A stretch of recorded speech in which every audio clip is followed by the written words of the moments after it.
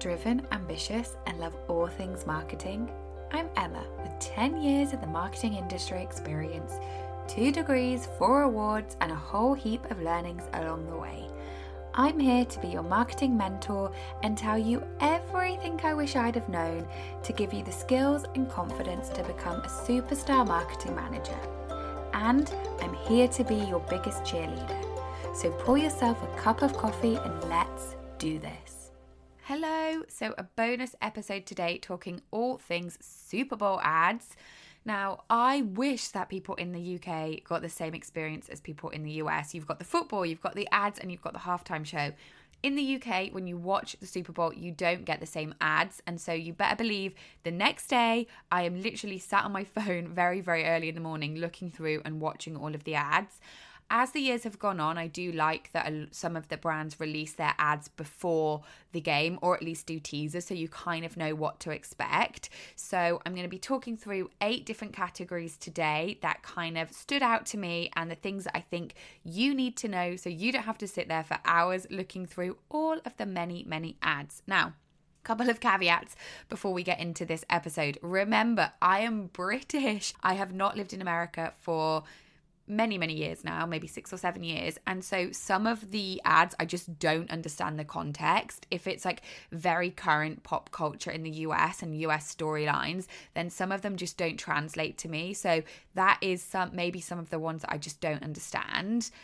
But let's get into it. So last year, the only kind of ad that I remember and the one that kind of won was the crypto ad. And it was like a QR code bouncing around the screen. Do you remember that one? That one was very kind of the one that was in the media because it was different to all of the other ones. This year, due to the state of that industry, they all stayed away. And so there wasn't any crypto ads. But there was some memorable creatives and there was a definite split with brands using either emotion or humour and the race to be talked about as number 1. Now, I have a winner, which I'm going to talk about at the end. And it was an ultimate troll advert if you want a little bit of a teaser of what that one is. I've literally just watched these ads and I'm just giving my opinion like very, very early in the morning on the Monday after. So I've not actually looked at any of the details or the critics. So I might be forgetting a couple of things. So please bear with me. So starting with category number 1, the funny and authentic one. Now, I think that sometimes because brands spend millions and millions of dollars on these places, I think that sometimes they're overproduced and they're trying to be too funny and it just doesn't resonate and relate. But a brand that I think did this very well this time was Dunkin'. So Dunkin' Donuts had Ben Affleck and he was like at the drive-thru like taking orders. Now, I don't know because I've not researched it if they were genuine reactions or they were actors, but how it came across, it was that they were genuine people just going through the drive-thru and it just came across like funny. Some people didn't know who he was. Some people were like trying to get selfies. Like it was just funny and it just worked and it wasn't too long and it wasn't too much of a production. Like it was literally just a Dunkin' Donut drive-thru. And the icing on the cake was J-Lo drove through the drive-thru at the end and it was just funny, simple, engaging, and it wasn't too much production hype, which is why I liked it. The next one, so I've gone for, there are some brands that year in, year out have a spot. And one of those brands is Doritos. They have a long-standing history of Super Bowl ads. And I think it dates back to the 1980s. But they have definitely, ever since I've watched the Super Bowl, they've always had a slot. And I don't necessarily like the ad that they did this year, but I think that I wanted to shout them out because it's more about, this is a brand I always associate with the Super Bowl ads, and so when I'm looking at Super Bowl ads the next day, it's one of those brands I always search for their name if I can't find it. I always know that they're gonna have that spot, and so whilst it's not one of the more like one-hit wonder or a couple years in a row ad slots, it has that consistency and longevity, and that's what I like about it. So the ad itself this year, I just didn't really get it. It doesn't really help that I don't know who Jack Harlow is, sorry, but it was meant to be like them starting a whole new like trend of triangle themed, and I just felt like it was just trying too hard, and I just didn't really resonate. And not only did I not resonate, I couldn't really think who was going to relate to that. And yeah, it just didn't land for me. I think that in the past they've done like funnier ones where they kind of focus on the product itself, and I just found it just, yeah, it didn't land with me. But I don't know if that is just because I don't know who Jack Harlow is. The next category is the pop culture one. Now, pop culture is one of the biggest themes throughout Super Bowl ads. They are the ones that year in, year out, maybe more than 50% of the ads are trying to be like pop culture. And so there were so many of these. So I have a winner, and then I have two that were highly commended in my category. So the first one that I think that won it was Popcorners, and they used Breaking Bad. It was nostalgia marketing at its best. It was capturing the essence of the Breaking Bad show. It had the two main actors in, and Popcorners were the feature, and it was obvious that they were like replacing the meth for Popcorners, and it just worked. It was simple, again, not overproduced, and I just liked it. The two highly commended ones for me were, one was Jennifer Coolidge, who was, I think that's how you say her last name, I hope it was. So her ad was with Elf Cosmetics. Now, I like this for a couple of reasons. One, because Jennifer Coolidge is really in the media attention at the moment with her acting on White Lotus, and she's just iconic in the pop culture world with all of her different features and acting. And it just worked because of her personality and her acting going with the cosmetics. It was like a sticky joke, and it was very, very her. And so the brand collaboration with the celebrity and the brand just worked with this one. I loved it. The second one that I did like was Clueless, and this was with the main character of Clueless, and it was with a fintech commerce company called Rakuten. I hope I'm saying that right. Rakuten. It was just simple. It was, again, nostalgic. It had key elements of actual Clueless. So she was wearing the same outfits. She had the same like everything, and she was in a high school. And at the end, they were like, "Aren't you too old for high school?" But she doesn't look like she's aged at all. And fintech commerce company is going to be a difficult one to get an ad that is engaging, and so it was something different, and it was, again, playing on nostalgia marketing. You'll see here that I have a theme. I don't like the overproduced ones. I just think that they are trying too hard. I think that's a personal preference. The next category is the car one. Now, there's so many car ads every year, and I just never remember them. One that I did think was funny. It wasn't kind of like, I'm going to remember this ad forever, and it wasn't something that I was like, oh my gosh, that is really amazing. It was the Kia ad, and it was Binky Dad. I liked the connection because it was family based. It was basically this family that goes on holiday, and then the dad forgets the Binky, and so he has to drive crazy routes, and the whole nation is like rooting for him, #Binky Dad, and he like goes and gets the Binky. He gets there, he comes back, and the mom at the end is like, she only likes the blue Binky, and he's bought the green Binky. I didn't like the overproduced like film bit of it, which I guess that's the whole point of it, but I did like the actual storyline because it was very relatable to people going on holidays, and the whole car that they're selling is for families, so the link there worked really, really nicely. I'm not going to remember it in a year's time. I probably won't remember it in 5 months, but I did think it worked nicely for that slot. Moving on to the B2B one. So I was so pleased that there was some B2B advertising, and I actually really love this brand. They are funny, and they have a reputation for hilarious commercials. Please go and look up, which isn't the Super Bowl one, but please go and look up the Pit Crew one. So the Pit Crew ad is how I first found out about them, and them is Workday. Now, Workday are a software brand company, so not the most glamorous, and this was I'm sure it was their first Super Bowl ad. Don't quote me on that, but I'm pretty sure it was. And this ad, not only is it funny and relatable, which I think are the two most common words I've literally said through this podcast, but it's true. So essentially, Workday are making fun of the fact that in offices, people call people rock stars, and they do it all of the time. And it's like, you're a rock star, you're a rock star, you're a rock star. And it's like, stop calling people rock stars. And I just think that this works because it's true. They took something that was quite mundane and quite boring and quite, sorry, office people. I'm an office girl too. But they found something that then people do, and then they related it and they built on it. They had that Super Bowl pizzazz. They had actual rock stars in the whole commercial being like, I'm a rock star, like stop calling them that. And it was just like people's reactions on their faces, and not being biased because I'm British, but Ozzy Osbourne for me stole the show. His bits were hilarious. I can't believe they even got him to feature. And this is one that I definitely recommend going to Google. So whilst you're Googling the Pit Crew ad from Workday, Google this one as well, because they are both funny. And I think it really was a really nice compliment to a difficult genre to advertise. I think it is much, much easier for product-based businesses to come up with a storyline, but it is more difficult when you're a service-based business and trying to find something that connects, that works, and that is relevant. Moving on to the next category, the ad that wasn't an ad.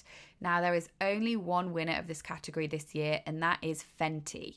Now, Fenty are Rihanna's beauty brand, and they are capitalizing on the fact that Rihanna was in halftime. Now, there is one thing that I'm going to say before I start this one, is that my biggest bugbear about being a marketer around times of the year like Super Bowl, where every brand tries to come in on the conversation when it's not relevant. You should only try and come in on the conversation if it is relevant to your brand. But with Rihanna performing at halftime, of course it's relevant for her beauty brand to be capitalizing. So the first thing that they did leading up to the Super Bowl itself was they went on TikTok. They did a very, very simple TikTok ad. This TikTok had 5 million views in 24 hours.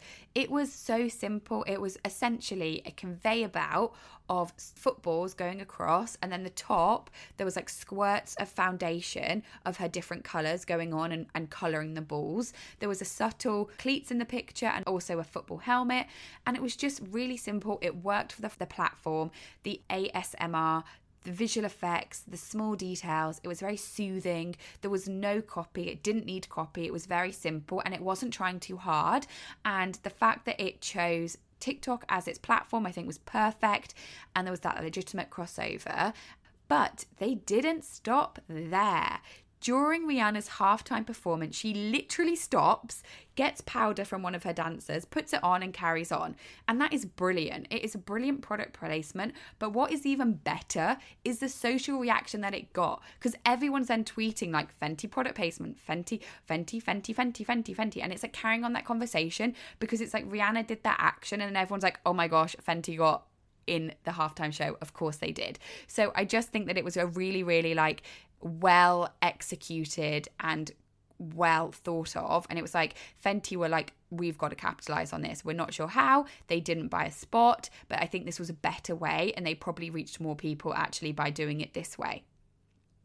One more category to go before I talk about my winner. So this one is the interception copycat category. Now, in 2015, all of you marketers might remember that Volvo, who is a Swedish car company, won the ads that year. And it was dubbed the greatest interception ever of ads. Now Google it because they do a good video to explain it. But in essence, what they did is they didn't buy a Super Bowl ad. Anytime there was a car ad that was shown during the Super Bowl, if people tweeted #Volvo contest, and who they were nominating, you basically like nominated a person that you thought deserved the car, they could win a car. So they basically stole the social noise. So every single time a car ad was put on, then if people went to Twitter, they then tweeted this hashtag with somebody to nominate, then they could win a car. Now, this was really, really good because it was very, very clever. They didn't have to spend millions on an ad. They got the social noise, and they actually had 2,000 tweets per minute every time there was a... Hold on, my washing machine's going off. Can you hear it in the background? Okay, it stopped now. Ever the Professional Marketing Nuggets podcast. So there was 2,000 tweets per minute when a car company showed their ad. And it was the only car company during that Super Bowl to trend on Twitter, both nationally and internationally. And they reported a 70% sales increase the month after. So I love it. It was really ingenious, and it was the first company that I know of that ever did this. It got huge traction, and it was just a really nice, authentic way of doing it.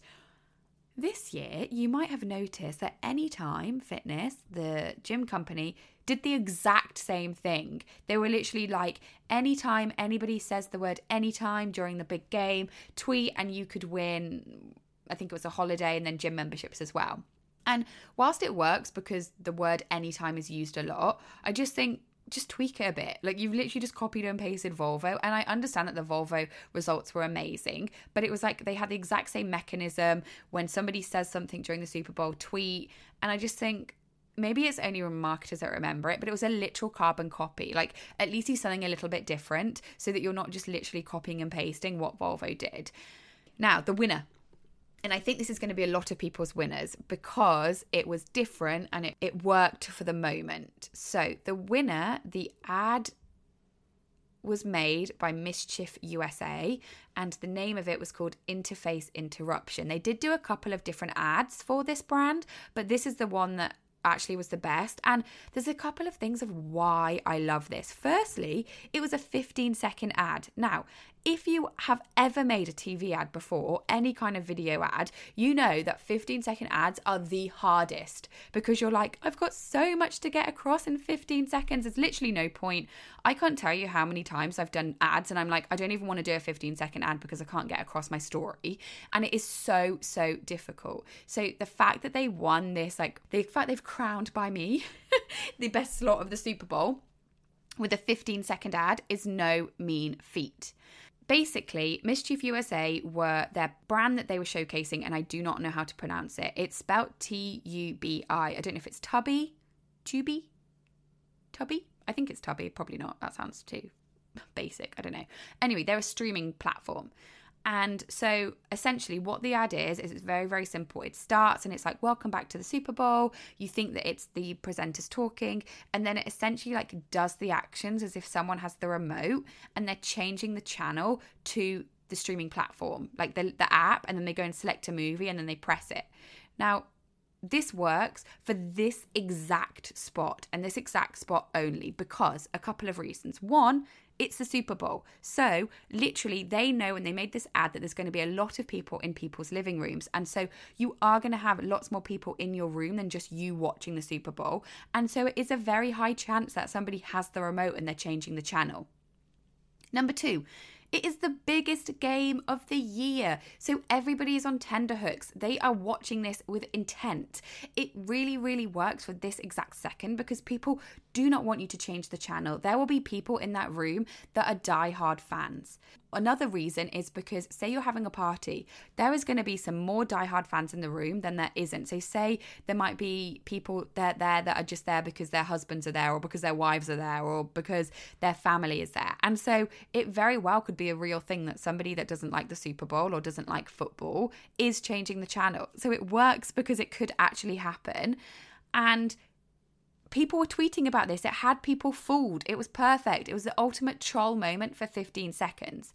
And as I said, it works in this exact moment. Would this ad work ever again? No. Can you imagine this coming on the TV at Tuesday afternoon at 12 p.m. in between Gilmore Girls? Like, it would just be annoying. It wouldn't have the same effect. But it had the right effect because of the moment that they chose to play it.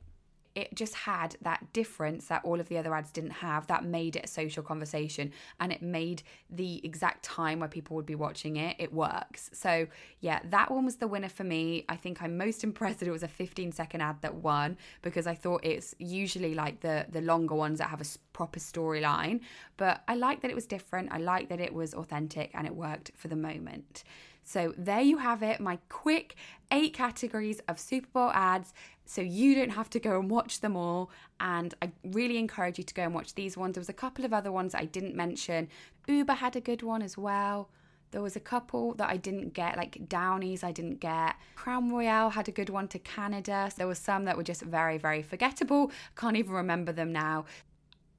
I hope you enjoyed my quick fire British review of the Super Bowl ads, and I will talk to you soon.